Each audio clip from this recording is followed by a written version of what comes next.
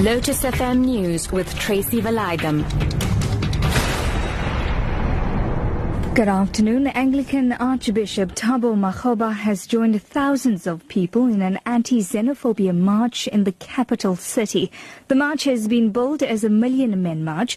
Also leading the march are the Executive Mayor and the Arts and Culture Minister, Nathi Mthethwa. More people are continuing to join the assembly point at City Hall. The march will lead to the union buildings.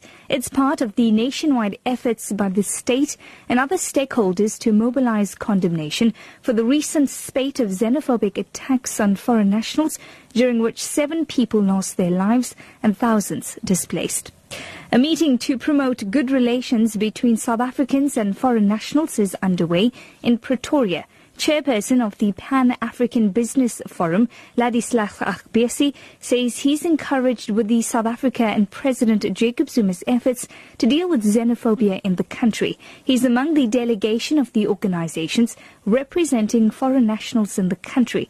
The delegation is meeting with President Zuma. Akbiasi elaborates. Last Saturday I was in Accra talking to the whole fraternity of media that there's going to be a progress in terms of some of the steps the President Jacob Zuma and the team is going to take in this issue of the xenophobia. And we've seen that kind of landscape of steps, major step has been taken to kill the issue of the xenophobia. This meeting is also to cement the willingness of the President, how important the issue is for him and for the ANC. We know there are difficulties and it's time to combine all effort together to become a one nation.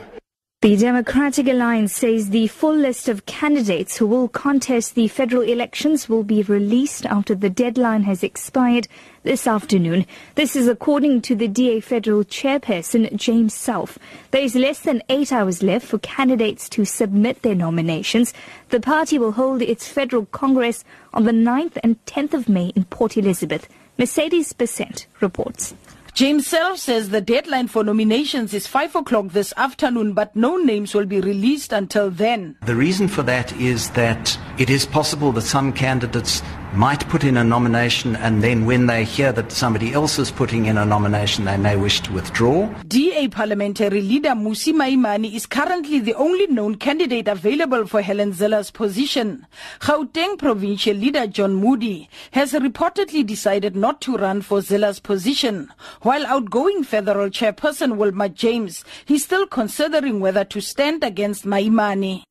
International scientists have called for a halt to experiments by Chinese researchers who have taken the first steps towards creating genetically modified human embryos.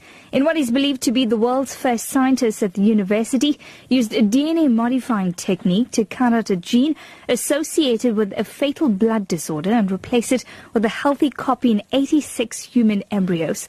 The BBC's Tom Fielden reports that there are scientific and ethical concerns. A great many scientists around the world have raised concerns, condemned this move, arguing it crosses an ethical line over experimentation on humans and starts us down the path towards genetically modified humans, editing the genome to add or remove specific traits in an attempt to augment the resulting offspring.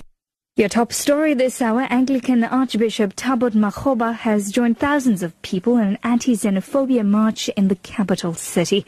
For Lotus FM News, I'm TRACY VALAYDHAM. I'll be back with more news at 1.